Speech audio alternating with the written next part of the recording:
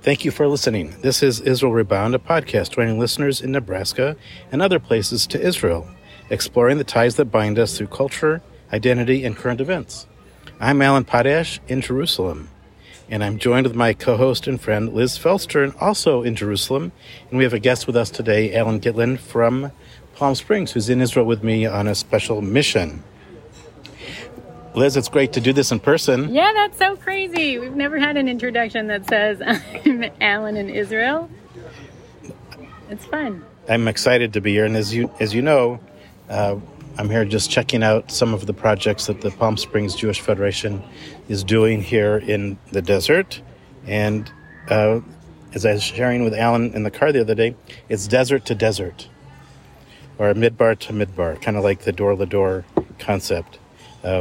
But really, it's an opportunity for you and me to be together, to do this, and to see how life exists in Israel. You want to tell us a little bit about where we are in Jerusalem right now? Sure. Although this may sound, similar to other podcasts, for listeners, for us, as you said, it's totally different because we're here in the same place. And while that place for each of us is usually like a living room or a bedroom or wherever our spouse has allowed us to be for that period of time, today we're like out in the universe, and we're in a very cute, I think, you can weigh in yourself, but coffee shop, which is called the Silo Cafe. We're in Jerusalem, fairly southern, in the city, and it is named the Silo Cafe because the main building is some kind of silo. I'm not an expert. I don't know what it's stored. It doesn't look like water. I don't know what was kept here. Well, here's a Sonos station. Is it petrol that it's stored? Well, maybe it was maybe it was oil. Some kind of silo. Another landmark is that it's near the first station. It is, yes. It is, sort of just past what's considered the first station. And has a nice big outdoor area. So luckily, it's not too hot today. It was walking here because I got lost, but that's just the stubbornness of me and maps. But Liz, also, as we walked into the area, you pointed out the parking lot. So several episodes ago, you described the visit by President Biden to Jerusalem and all the work that the city had to do to accommodate the helicopters and the vehicles, and you talked about the parking lot that's adjacent to where we are now. Right, and this is the very parking lot. So, and as you can see today, all the light posts have been reinstalled and the curbs have been replaced. So it does not look like a giant helicopter landing pad. But if you'll believe me, a few weeks ago, all those things in the middle of the parking lot were not there. It was totally flat. But now it's back to usual. And we'll put pictures of this area up on the podcast links. Okay. So the other thing that we were talking about when we got here was the certificate for kashrut for this place. You called it Zohar. What? Yeah, so Zohar is an organization. It's been around in Israel for a long time, over 20 years, and they do a lot of things, which maybe we'll talk about a little bit, but one of them is providing kosher supervision and certification for restaurants and cafes like this one. And you and I have talked before about how the rabbinate, the central rabbinic organization of Israel, has until quite recently basically had a monopoly on giving that kind of kosher supervision. And one of the things that happened under the last government were changes to those laws, which do create more competition and other avenues for businesses to get that certification. But actually, there has been, for the past 4 years or so, this avenue through the organization of Zohar for businesses to get that certification. And I would say it's an interesting look at sort of how religion and business and society mix in Israel. And it's a kosher certification that, not everybody accepts, although even regular rabbinic supervision, not everybody accepts. But it is becoming more and more, I would say, widely accepted. And interesting to note with Tzohar, I think, is that it was founded by rabbis from within the rabbinate. It's not like an example of, much more liberal or different types of Judaism wanting to have a say. It was actually rabbis from the rabbinate itself who said that there should be a type of religious organization and supervision that is easier to work with. So an alternate to the challenges of the rabbinate bureaucracy. Yeah, something that would be more welcoming, more user-friendly, not to compromise on halakha and Jewish law. That's not their goal at all, but to be flexible in the places where you can. And so Tzohar has done that more recently with kosher certification, but even prior to that, with things like performing weddings, right, in ways and in styles that the rabbinate would not allow, in terms of perhaps what a bride can wear and what a bride can say and where a wedding can take place and when a wedding can take place and, what music can or cannot be included. All of these things that if one wants to find religious flexibility without compromising the letter of the law, you can. That's not the rabbinate's goal. But for an organization like Tzohar, that is their goal, right? To find ways for people that are interested in religious observance but on their own terms to have that option. That's a great explanation. I think being in Israel, this is my first time since COVID, and there are always new things to see. But one of the objectives we have by being here now is to really see the projects that the Jewish Federation of the Desert contributes to, and we've seen quite a few. I'm going to put Alan on the spot here. Do you have any insights or questions about what we've seen since we've been here? Or highlights for you of what you've seen? Well, we were in Ramat HaNegev, and one of the touching visits we made was to the school that the mayor worked very hard to put together for children with emotional behavior issues. We got to talk to the staff yesterday, and they were phenomenal. And it hit home because when my daughter was very young, she was diagnosed as ADHD, and it was, let's give her this pill didn't work, let's give her another pill. And they said that's a last resort for them. They do yoga. They do one-on-one talking and issues and books and stuff. And it was very touching. And the mayor came out, and he was very proud of this school. And he said that his kids go to this school, and that's why he worked so hard to make sure that other kids had the same opportunity. So that was very touching. It was an emotional recognition. I would agree with you. They also have animals for trust opportunities. So animals to trust the students, and the students to trust the animals. Also, that's fantastic. Yeah. I mean, even as an Israeli, I would say, and to a certain extent, right, a spoiled Jerusalemite, I'm more in the city, we think of ourselves, and it's true of having more resources and more opportunities. That sounds like something that we don't have all that much of. That sounds very impressive. Well, I think in a city like Jerusalem, there's so much urbanization that you have to deal with mass transit and certain areas you can travel safely and you can't, and the hierarchy of getting a kid in school. Your child, make sure that they've got the right educational path. It's much different. There, they have very limited resources, and it was interesting talking to this mayor. I said, I've been around politicians, for the last part of my life. I was a labor leader, so I had that opportunity. And I said, you don't seem like this, your typical politician. He says, well, I'm not, because I was not a politician. When I worked for the previous mayor, he died, everyone said, you've got the knowledge, you're the mayor. And he got elected. And he's very aggressive. He has goals. He has a huge district that's from... so about 22% of the country is the Ramat HaNegev area. Wow. All the way to the Egyptian, wow. all the way to the Egyptian border. We were there yesterday. So, it's mind-boggling. And he says that he goes out once a month, 2 days, and he visits all of the districts in his I guess, what's he called? His region. His region. Yeah. And I said, wow. And one of his aides was with us too, and he says, yeah.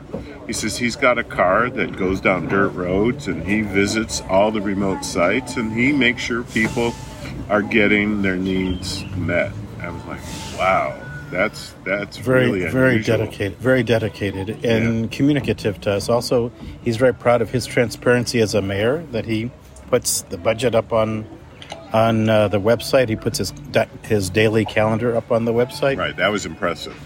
Yeah. That is impressive, and it seems very, very forward-thinking. I mean, I can say even for the national government in Israel, their budget, while it has always been technically available online, only in the past couple years has it been made available in a way that's accessible to the public.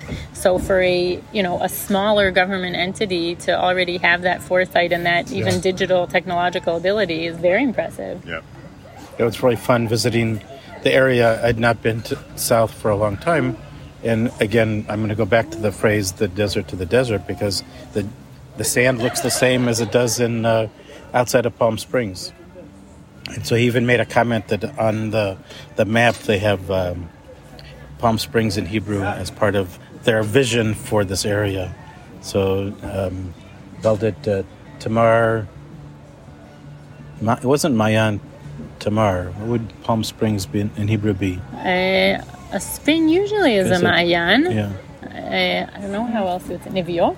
I don't know how else you would say. Whatever. So he's got a vision of it to have the ability to view the two areas kind of succinctly. I will say, driving, we saw the most amazing solar experiment. How would you call it? No, it's not an experiment. It's actually in play. It is a 3-way solar supported energy. Because it's thermal, solar, and photovoltaic. Yeah, and it lights up. It looks like God's flashlight because the particles in the atmosphere catch some of the rays from the rotating mirrors, and it's really interesting to all of a sudden come upon. It's like, look at how bright that light is. Miles. Ashalim power. Is it a power plant? Is it producing power that's used then? Yeah. I'll put a picture as well as a link to the website. And I think, if I remember correctly, the statistic we looked at, 50,000 tracking mirrors. Yeah. So as the sun moves, its focus, they give it a coordinate, and all these 50,000 move in unison as the sun moves to keep it focused up there. Wow. It was very impressive. I thought it was. I've never seen anything like it, but they said they just built one in Saudi Arabia that's similar to it. Yeah. 260 meters high, and the one in Saudi Arabia was 262 meters high. Yeah. Just had to. I'm pretty sure it was Saudi Arabia. I could be wrong. We'll have to check that. No, I read it. Oh, you read it? Okay. So I wanted to mention something. So one of the things that Alan has noticed, he hasn't been to Israel in 25 years. How people express their religiosity, their identification through their clothing. So there are different styles of kippot. There are different styles of headscarves. There are different styles of tzitzit, length of tzitzit, color of tzitzit. Any thoughts on how one views their or displays their Jewish affiliation?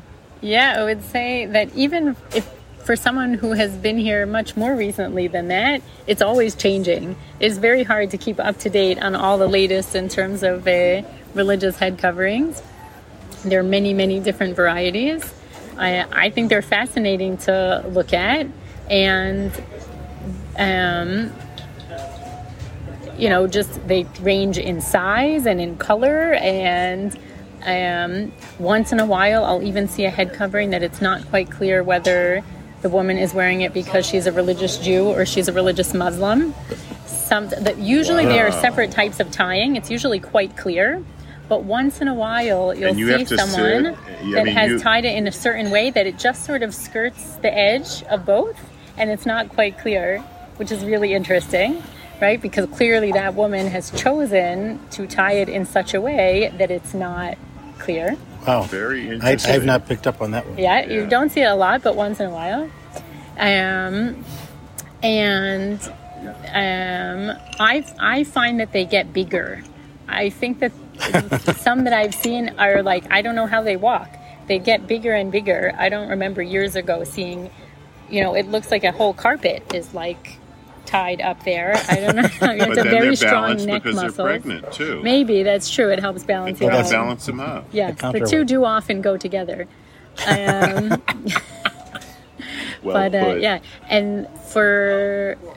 so looking at head coverings is definitely a good tourist and local activity. But on the subject of dress being used as a way to express religion and religious affiliation, another neat thing to look at if we ever graduate from looking at head coverings is foot coverings also differ. Oh, I've not looked at the feet yet. Not so much the shoes themselves, but in terms of whether a person will or will not have their toes visible. So there's also all these different gradients amongst religious women. Will they not wear sandals at all? Will they wear sandals but only with stockings? Or will they not wear sandals at all? And so that's a whole other thing that I sometimes like to look at, just to understand the different nuances and the different categories. And of course, as we said, we're recording this live sitting in a cafe, so we can't help but notice, the different stripes and flavors as people pass by. And the head coverings, also go with the rest of the dress. So some of the women in head coverings are wearing dresses. A woman just went by wearing a fairly large head covering, but pants. Here in Jerusalem, we have all the flavors, all of them. Is it regional? So if you're in the north or the south or the center of the country, is there a difference in what one wears?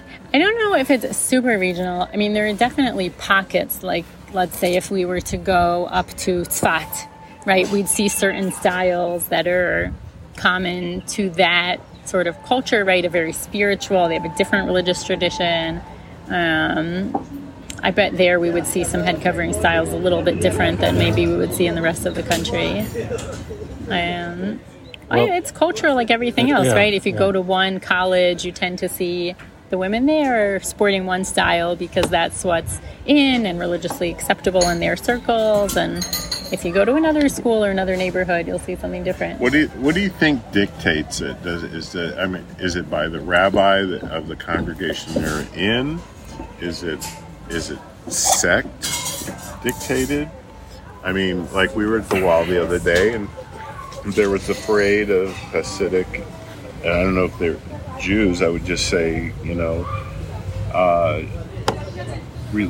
religious Hasidic scholars. I would guess there at the wall, very intense, and it was like a fashion show. This one guy walked by. It looked like he was fertilizing his hat, and he got to the edge of the area where we're at, and he put it back in his hat box. Then another one went the other direction, and he ended up at the end of the walkway, put his hat back. It was like a fashion show. It was mind blowing. Very interesting. It was the shtreimel that was usually worn on Shabbat, but also worn when you go to the kotel or to the synagogue. Yeah. So, I mean, the question of, who's determining it and, how much are rabbis dictating or sect is a great question. In the ultra-Orthodox communities, there are definitely differences from sect to sect, right? There are certain groups where, without question, a woman is going to be wearing a hat that completely covers every strand of her hair, right, and that's it. Now, maybe they come in different colors, maybe they come in different shapes, but that is the standard in their community. In other places, a wig is the norm, so you may not even know that the woman you're looking at is wearing a head covering. We have very fancy wigs available here in Israel. Obviously, there's a bigger market for them, so you can get all different kinds. I think the really good ones are supposed to come from India, and they're human hair, of course. Wow. That's the really good ones. And then there are other groups where it's okay to have a little hair out or a little more hair out. That's really, I guess, the point at which a rabbi might have something to say about it, right? You mean if they saw them on the street that I don't like how you're dressed? Or No, not to someone else, but let's say for their congregation, they would say the norm, right? The rabbi has said whether he understands Jewish tradition to say that none of a married woman's hair should be seen by someone other than her husband, or a tefach, which is a specific religious measurement. It's about the width of your hand, whether that much hair is okay, but longer is not okay. So there are different religious rulings and different opinions, and so a rabbi would have an opinion on that. I don't know too many rabbis that care, whether it's light blue or light pink or has rhinestones or feathers or not. They're more concerned about whether, in fact, it meets the religious requirements for how much of a married woman's hair is okay to be seen by people that are not her husband. Well, that's a great way to close out our podcast, talking about how much hair somebody can have out. I still have a little bit of my hair. Alan, not so much, but you got some left there. it's missing. I couldn't even put my yarmulke on the other day. It kept sliding off. Yeah, well, you have to use bubble gum to Medical tape. Medical tape. Medical tape. Medical tape. Double stick. There you go. That's the best, because then it's, easy on the skin. You just buy the pharmacy a roll of medical tape. Wow, that's a new I'll thing. teach you all the Jewish tricks, guys. Nice. Stick with me. So thank you all for listening to Israel Rebound, our podcast. Today was a special day with Liz and myself in Jerusalem with our guest, Alan Gitlin. So we'll put some interesting stuff up on the podcast link as well, a picture of the power station, a picture of where we are, and maybe some examples of head coverings. Thank you all for listening. Thanks all.